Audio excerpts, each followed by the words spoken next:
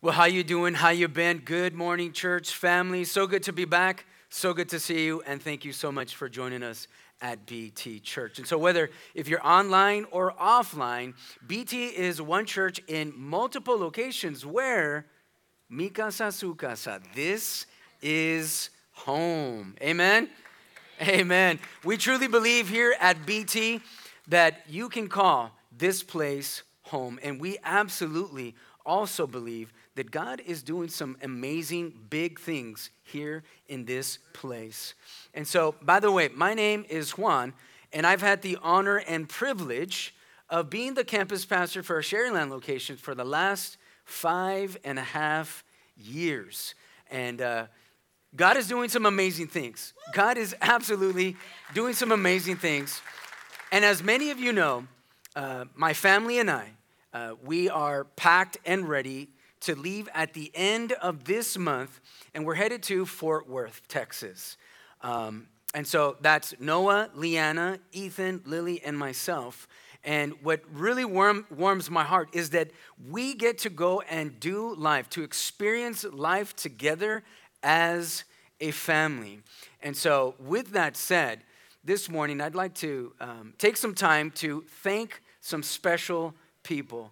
First off, I'd like to thank all the elders of the church here at BT for the opportunity and the responsibility of allowing me to shepherd the people at our Sharyland campus. And so, guys, I'm not going to lie. Day one, I had no idea what in the world I was doing, right? But praise God that He does and that He was leading the way. And so 5.5 years here at our Sharyland campus, and then 2 years here at the McAllen campus as the middle school youth pastor for some of the students here that I've seen that are probably like 20 times taller than I am right now. And secondly, I'd also like to thank all of our pastoral staff. I'd like to thank all of our team leads and every single person who makes up, who is part of an elite team here at that serve on our BT staff. They are elite, and they make all of this happen on any given Sunday. And so to them, I want to wholeheartedly thank you for allowing me, giving me the opportunity to partner with you in the gospel. It has truly been a great run. And what's amazing is that we both got to see God do some amazing, amazing things. And so we know that for BT, the best is yet to come as we continue to believe that God would continue to do above and beyond all that we can ask or think. And to Him alone be the glory. Amen. Amen. And so this morning, I have the honor and privilege of kicking off a brand new series in the book of Nehemiah. And so once again, we're kicking it old school. We're kicking it all the way back into the Old Testament. And so if you have your Bible smart device, follow me to Nehemiah chapter 1. Nehemiah chapter 1. We're going to be reading through the entirety of the chapter. And just for reference, Nehemiah is nicely tucked between Ezra and Esther.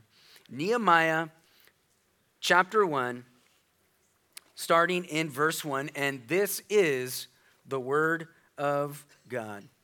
The word of Nehemiah, son of Hakaliah, during the months of Chislev, in the 20th year, when I was in the fortress city of Susa, Hanani, one of my brothers, arrived with men from Judah and questioned them about Jerusalem and the Jewish remnant that had survived the exile.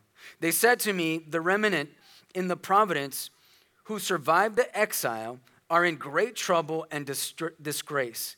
Jerusalem's wall has been broken down and its gates have been burned. When I heard these words, I sat down and wept. I mourned for a number of days, fasting and praying before the God of the heavens. I said, Lord, the God of the heavens, the great and all-inspiring God who keeps His gracious covenant with those who love Him and keep His commands. Let your eyes be open to your ears, be attentive to hear your servant's prayer that I now pray to you day and night for your servants, the Israelites. I confess the sins we've committed against you. Both I and my father's family have sinned. I've acted corruptly towards you and have not kept the commands, statutes, and ordinances you gave your servant Moses. Please remember what you commanded your servant Moses. If you are unfaithful, I will scatter you among the peoples. But if you return to me and carefully observe my commands, and even though your exiles are banished to the furthest horizon, I will gather them from there and bring them to the place where I chose have my name dwell. Verse 10, they are your servants and your people. You redeemed them by your great power and strong hand. Please, Lord, let your ear be attentive to the prayer of your servants and to that of your servants who delight to revere your name. Give your servant success today and grant him compassion in the presence of this man. At the time, I was the king's cupbearer. Let's pray. Lord, our Lord, we praise you and we thank you. How magnificent is your name throughout the earth. You have filled the heavens with your majesty. And today I will speak of your splendor, your glorious majesty, and of your wondrous works. All that we say and do today, I pray that it bring honor and glory to your name, that we can make much of who Jesus is. And so I pray that the eyes of our heart may be enlightened so that we may know the hope of your calling and what is the wealth of the glorious inheritance of the saints, and what is the immeasurable greatness of your power towards us who believe, all according to the mighty working of your strength. For there is no other name under heaven given to men by which we must be saved. It's in the mighty name of Jesus we pray. Amen and amen. And so, church, I am super confident that over the last 7 weeks that across multiple locations, across all of our campuses, that we had a great time in our sermon series, Next is Now. I am equally confident that for the next 7 weeks, as we hit up Nehemiah, that you all will equally be blessed. And so, speaking of Nehemiah, both Jewish and Christian tradition both recognize Ezra as the author. And further evidence points to the fact that at one time, both Ezra and Nehemiah were one book. But what we know for certain and what we can say with great confidence this morning is that the book of Nehemiah is Israel's recorded history, is the history of Israel's return from the Babylonian captivity all the way to the rebuilding of the temple in Jerusalem. And so, get this, for the next 7 weeks, over the course of the next 7 weeks, we are going to be talking about how faith can rise up in a person to spark transformation and renewal. We're talking about contagious faith, outrageous faith, faith, as we say today, faith that would make much of who Jesus is. And so when we talk about that, we're talking about faith that impacts our personal space, faith that impacts our public space, our friends, our family, our finances, our careers, our future, our dreams, our aspirations, the very fabric of our existence. And so, church, where do we find Nehemiah? At the very beginning of the chapter, we find Nehemiah from the get-go, straight from the text, right off the bat. He is broken, and his people are far from God. They are desperate, and they're seeking God's blessing. His people are in great trouble and disgrace. And listen, to add injury to insult, Jerusalem, the place he and his people call home, is in utter ruins. Think about this. How many people right now, today, do you know of whose lives are in utter ruins? How many people do you know today, right now, this morning, whose lives are in great trouble because they are far from Jesus? Church, the next 7 weeks, we are talking about contagious faith, outrageous faith, obedient faith, faith that impacts not only our personal space, but our public space. And so this faith that would make much of who Jesus is, faith that would make much of who Jesus is, should spark transformation and renewal. And the following 8 verses, starting with verse 3, all the way down to the end of the chapter, we see Nehemiah's first response. And this is going to be key. This is going to be the theme for today. Nehemiah's first response. Now, keep that in mind because I'm going to switch gears for just a bit, but I need you to remember to keep in mind Nehemiah's first response. Now, I don't know about you, but my brain probably works a little bit different. But when I think of a first response, I automatically think of a first responder. And so if we have any first responders in the house, I want to salute you for the job that you do day in and day out to serve our community. So thank you so much for serving. Absolutely. And so, by definition, a first responder is a person with specialized training who is among the first to arrive and provide assistance at the scene of an emergency. In other words, they are highly trained to assess any situation to help save lives.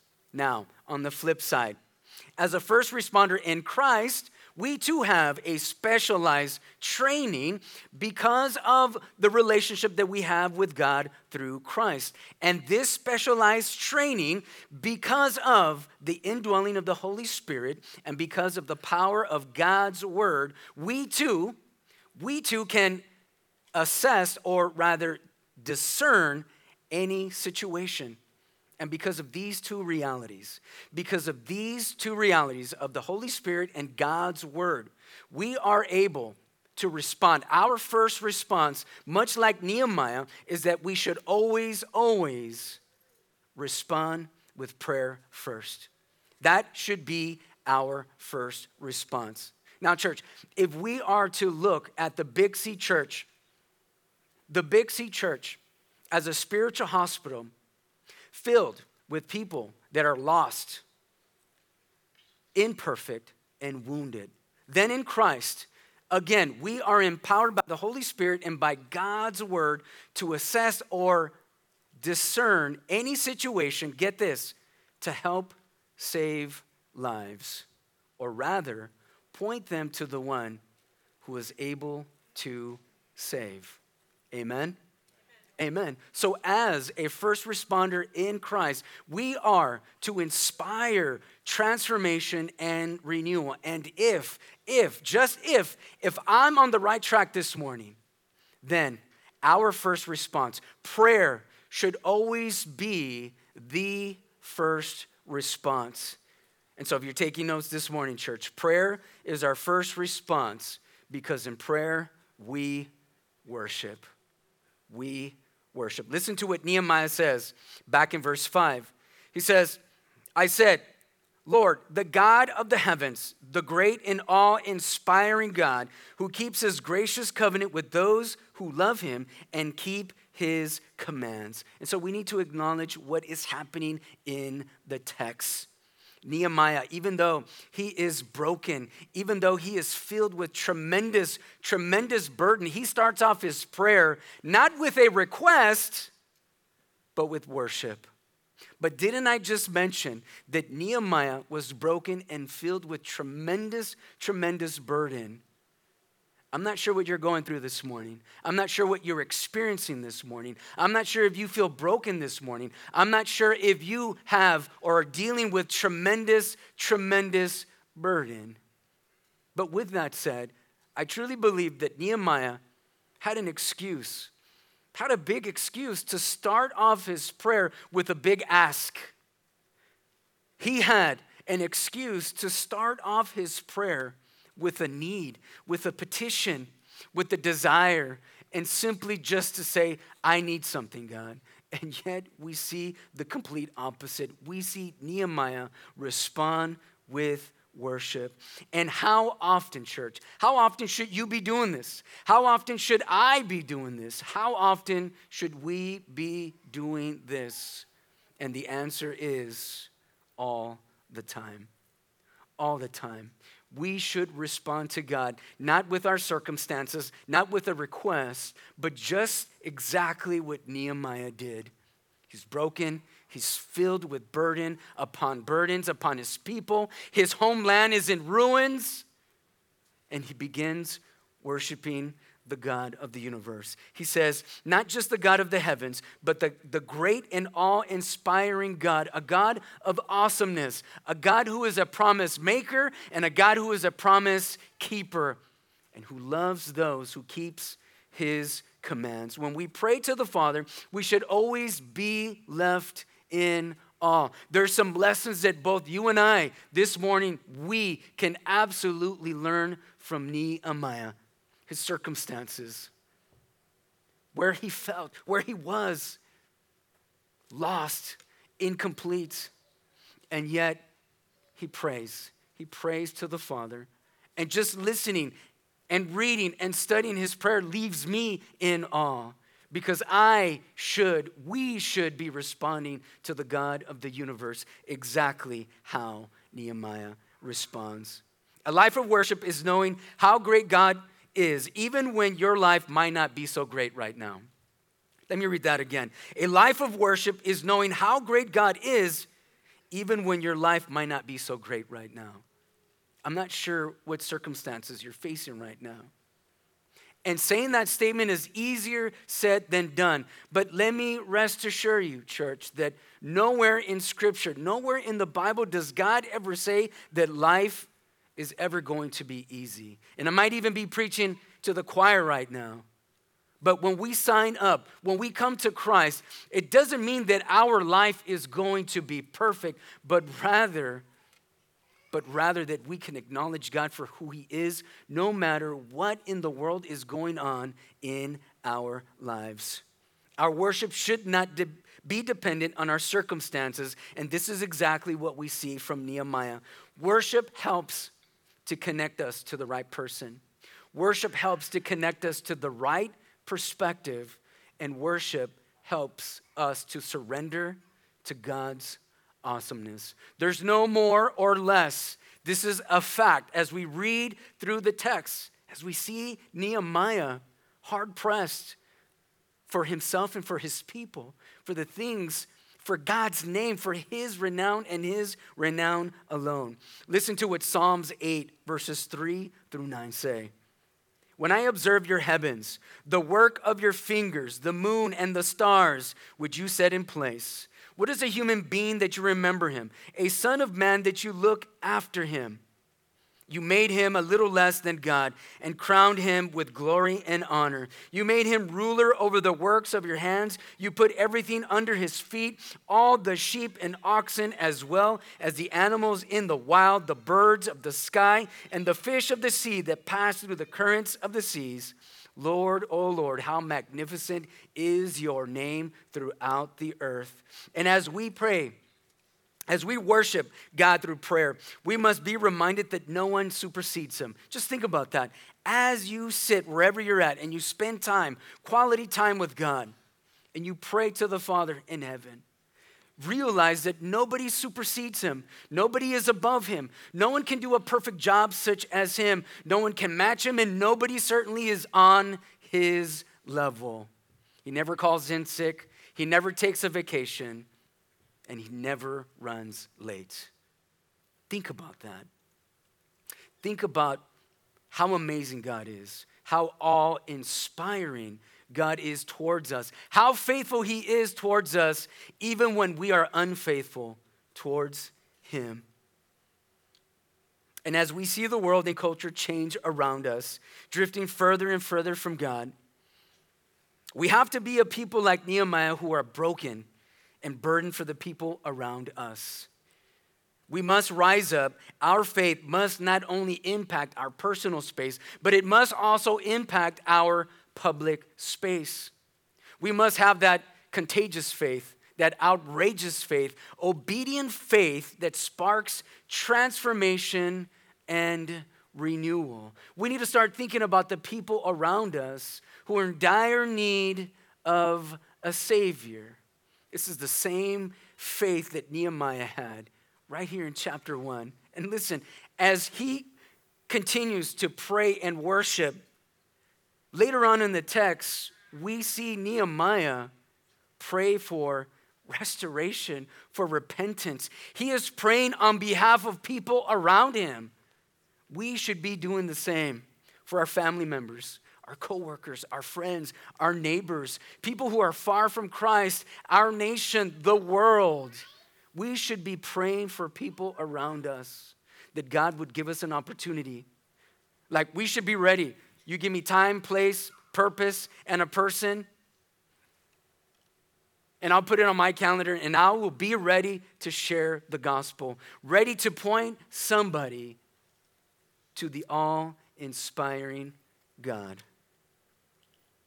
Prayer is our first response because there is a reward. So we've gone from worship. Now we understand that prayer is our first response because there is a reward. Now, there's nothing wrong with rewards. Let's just get that out of the way, okay? There's nothing absolutely wrong when we view God and we seek God and we ask God and we worship God, and as we pray to God, that God would wholeheartedly reward us. There's nothing wrong with that. Now, we're not talking about Bentleys or private jets, right? And we're certainly not talking about the prosperity gospel either. But again, let me reiterate, there is absolutely nothing wrong with expecting God to reward us. Think about this. When we come to Christ, right? When we fully surrender our lives to Christ, we come to Christ, through Christ, he reconciles, right? The reward is he reconciles our relationship back with God. He fixes our relationship with God. That in itself is a reward. He restores us back to right standing with the Father. And when we come to Christ, the reward is this. Jesus deposits or imputes his righteousness into our accounts. And because of that, through Christ and because of Christ, we now have a place, a spot for eternity. What an eternal reward. And I can go on and on and on about rewards. And so there is absolutely nothing wrong when we expect God to reward us if we wholeheartedly seek him and seek his will. And in the text, notice how Nehemiah truly understands that the rewards of God are directly connected to the promises of God. And this is where we need to handle God's word correctly so that we can correctly experience the rewards of God. And we have to be careful here, right? We have to be careful here. You've heard this time and time again. We cannot love the gift more than the giver. We can't. Our love is to supersede, right? Supersede any gifts. And our love is wholeheartedly for the giver. We seek the giver because he is our great provider. Listen to what Hebrews 11:6 says. Now without faith, it is impossible to please God, since the one who draws near to him must believe that he exists and that he rewards those who seek him. There's the formula, right? We are rewarded because we seek him, and we should seek him wholeheartedly, and we should seek him for his will and not our will. We should seek him for things that we need wholeheartedly and things that he would allow us to have. And so, with that said, nothing in the text, right? Nothing in the text in Nehemiah and nothing in the text in Hebrews points to yachts, private jets, or Bentleys. Now, there's nothing wrong with those things. Absolutely nothing wrong with any of those things. But when they replace God, then all of a sudden you have a God-sized problem. And you don't want to have a God-sized problem. We can never love the gift more than the giver. And so that prayer, we have to understand that prayer deepens our relationship with God, and it should consist of time. It should consist of time. I said this in the first service. I don't exactly remember. It's been a while, but I remember reading, and the author says this, that children, my kids will spell love, T-I-M-E. That's how my kids spell love. That if I say that I love them and don't spend time with them, then those are just words. But if I tell them that I love them and then I devote time to them, then I am not only just expressing my love for them, I am proving my love for them. And so our relationship with God needs to consist of T-I-M-E. If we say that we love God, then we need to show him by giving him our T-I-M-E. And it should also consist of communication and intimacy. Nehemiah understood this truth because he was rewarded with God's attention. Let us be careful that we don't pray for the wrong rewards. And lastly, prayer is our first response because we desire results. We desire results. Right? Let's not hide behind the bush, beat around the bush about it. But when we pray, we're asking God for results. Case in point, as I mentioned it earlier, as most of you know already, we're headed to Fort Worth. And so there's a lot of moving pieces since both Lily and I, we prayed about it. We saturated this decision in prayer. We talked to our kids. And then from there, we talked to leadership. And then from leadership, we talked to the staff. And from staff, we let our dream team people at our Sharyland campus know. And so there's been a lot of pieces, a lot of moving pieces that I don't have enough time to share this morning. But fast forward, last Friday, we closed on our house, right? Finally, somebody bought our house and all the paperwork and everybody who has to touch the files of the selling of our house, we finally sell it. Then on Sunday night, Lily and I, we got some houses that we have saved on Zillow, and we're like, man, if this house makes it to next weekend, it might not be our house. We reach out to our realtor and we say, hey, listen, we want to put a bid on our house, right? So as we're doing that Sunday, that day before, which is Sunday morning, I preached the sermon at our Sharyland campus, and for probably the last 6 months, after I preach at our campus, time of response, you're going to see me down there, asking people to pray for me. We have an amazing dream team at our Sharyland campus. And we have our directors of altar ministry, Marisol and Jimmy Bruce. Jimmy is my boy. So when I need to respond, I'm hitting him up, right? And I said, Jimmy, we just closed in our house, right, on Friday. I said, now the hard work begins because now we need a house up in Fort Worth. And the market is insane. It's insane here. It's insane over there. And you have to bid maybe $15,000, $20,000, $25,000, maybe even $30,000 over list price. So Lily and I, we had projections. I had a list. We had links. We were praying. I said, Jimmy, we need a house, man. Can you just pray? I just want to come to the Lord and thank him wholeheartedly. I want to come with a heart of thanksgiving and thank the Lord that he did the impossible. He sold our house within a month.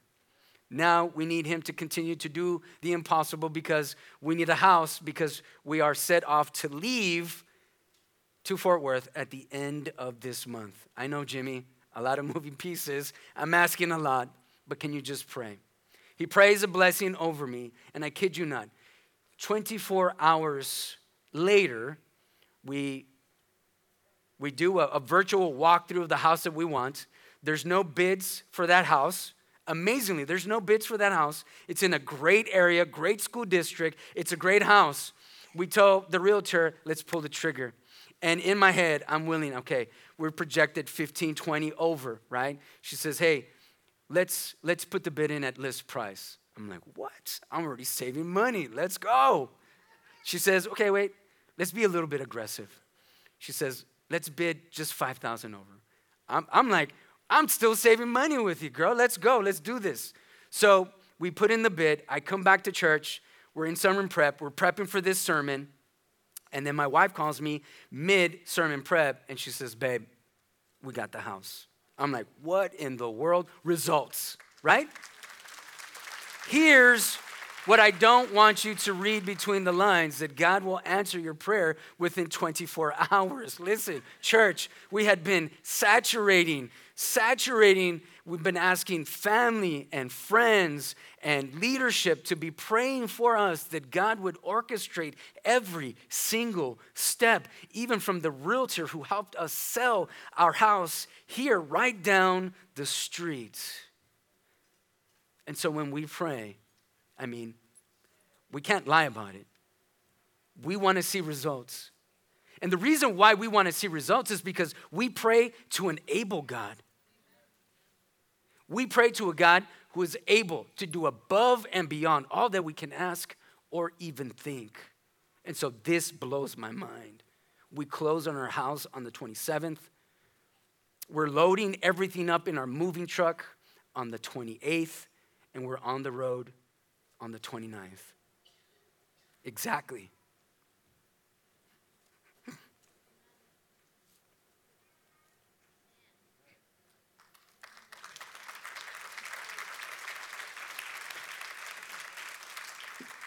Exactly what we had asked God to do in our lives. Results. So far, again, we've gone from worship, rewards, and now to results. Remember what we find Nehemiah in verse 4. When I heard these words, I sat down and wept. I mourned for a number of days, fasting and praying before the God of the heavens. So much. Listen, we can spend hours and hours cutting up the text this morning. But even just that text, the heart, the consistency, the brokenness, the burden that we see in Nehemiah's life. He's broken. He's weeping.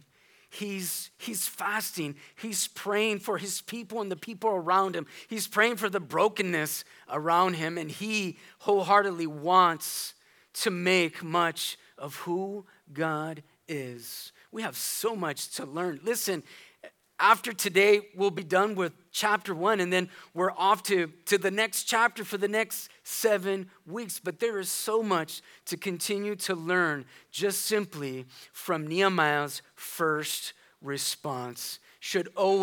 Our first response should always start with prayer.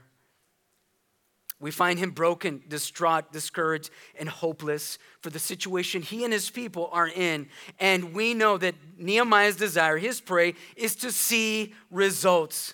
We see him ask God, give your servant success today. He's asking for grace and for favor. How many times have we prayed over and over at the beginning of the day, Lord, give me a great day?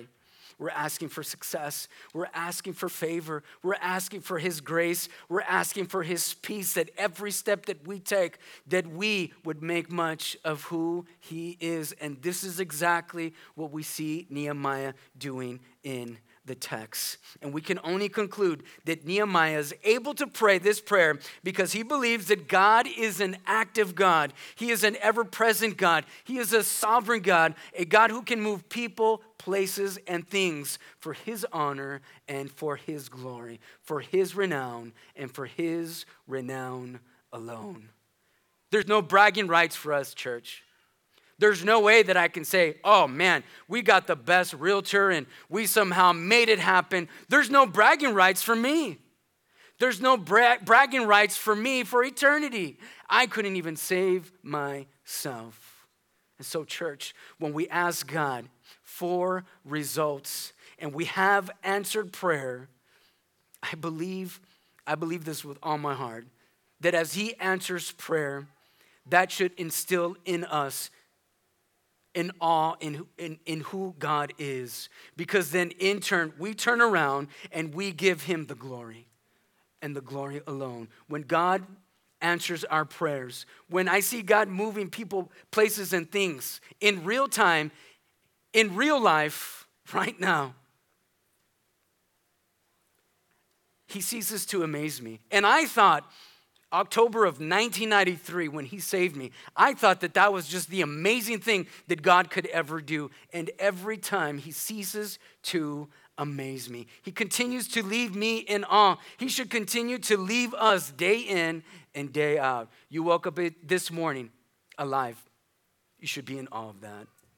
You have a roof over your head. You should be in awe of that. You have money in the bank right now. You should also be in awe of that. And if you're in Christ this morning, you should wholeheartedly, for eternity, be in awe of the goodness and the greatness of who God is. And that should leave you in awe. It doesn't mean that circumstances are perfect right now, because we said that our circumstances shouldn't be dependent. Our worship shouldn't be dependent on what is going on in our lives. Nobody's life is perfect. But what we do know is this: the one who is with us is absolutely 100% perfect. And he fights for us, and he's with us. And he never leaves us stranded. He never leaves us high and dry. He'll never leave us nor forsake us.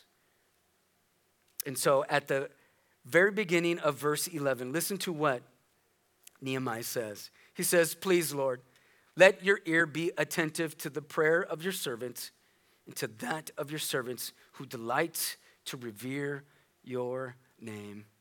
I love to ask God to bow down his ear to listen to my petitions. It's not like he cannot hear my prayers, because he can absolutely hear my prayers, even if I just think them. He knows them already. Even before I request them, he already knows ahead of time what I need.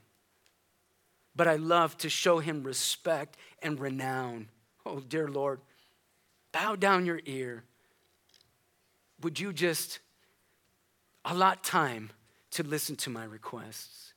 And this is what Nehemiah does. And he says wholeheartedly, at the end of the day, all I want to do is that your name would be renowned, made famous, that we could make much of who you are. Church, for the next 7 weeks, we're going to be talking about contagious faith, outrageous faith, obedient faith that sparks us, that sparks transformation and renewal, not only in our personal space, but in our public space. Who can you think of today, this morning, today, this afternoon? Who can you think of right now? One person who you know their life right now is in utter ruin. That one person right now whose life is in great danger because they are far from Jesus. How can God use you? Are you prepared right now as you leave this place that we call church, and you know that this is just a building, both you and I in Christ, we are the church. They need to see us, the church, give him his honor and his glory. They need to see and have this contagious faith so that we can point them to the one, as a first responder in Christ, to point them to the one who is able to save. For the next steps that Nehemiah is about to encounter in the next chapters will need a God-sized response. Are the results you are looking for needing a God-sized response this morning? Are the results you're asking for, will they bring honor and glory to his name? And so the question this morning is, what are the next steps that both you and we need to take? How are we to respond to God's word? And I'm a firm believer that if we listen, if we hear God's word, there needs to be a response. And thank God at BT, after we preach, there's always a response time for you to understand who you are in comparison to God, and how much you need him, and how dire you are in need of his goodness and his greatness, and that he knows your burdens, he knows your brokenness, he knows your needs even before you request him, and that because of Christ that we now have access to the Father, where we can respond to him, not with a request, but with worship, wholehearted worship. And so this morning,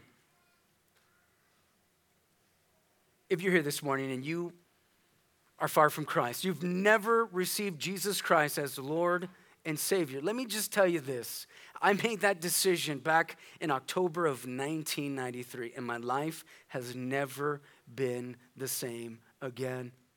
But in 1993, I had to understand and recognize that I was a sinner, that I had broken God's commands, that I was imperfect, that I had been born into sin, and that even if I thought at that time that maybe I probably only maybe broke 1 out of the 10, that in my mind that was a passing grade. That's a 90% out of 100, right? That's a passing grade, and yet with God, He desires 100% perfection.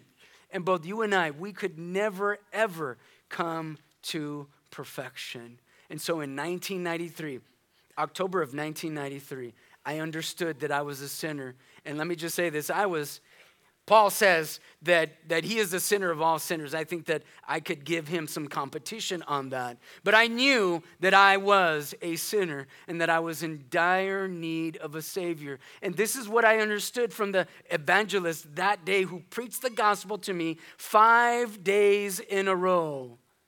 And the last day I understood that my sin, that we all sin, and that my sin has separated me from a relationship with God. And I understood that God so loved me, God so loved the world, that He sent His only begotten Son. He sent the remedy of sin through Christ.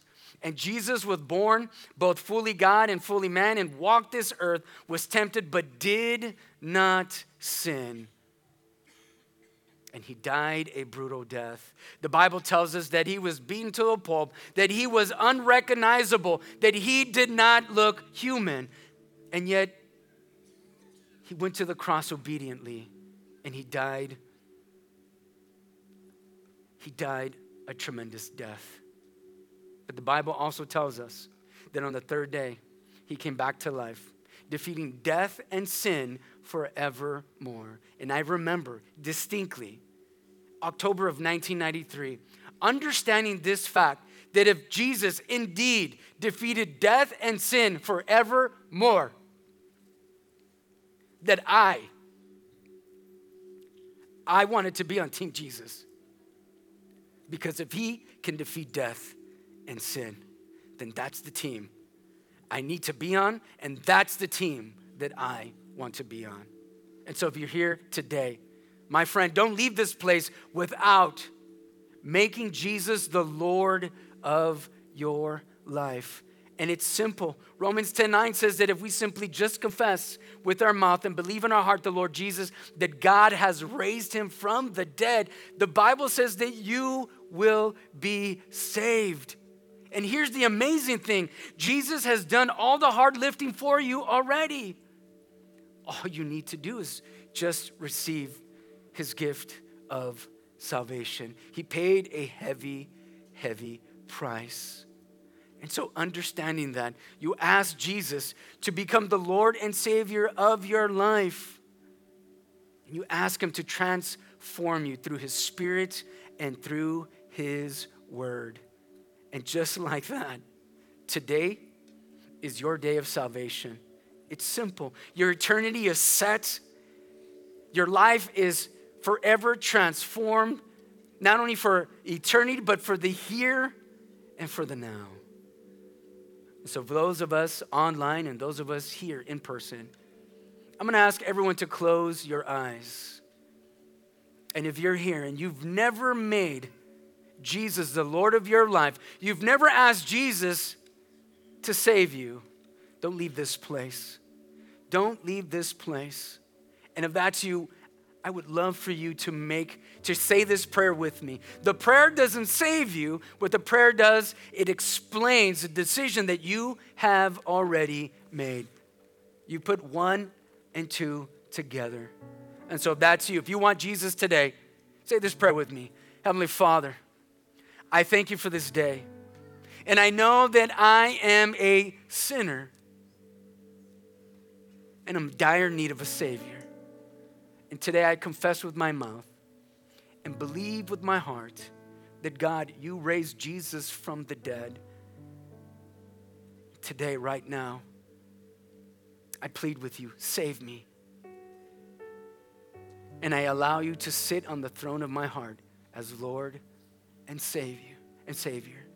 Fill me with the Holy Spirit to teach me, to know you, to love you, to serve you, and to tell others about you.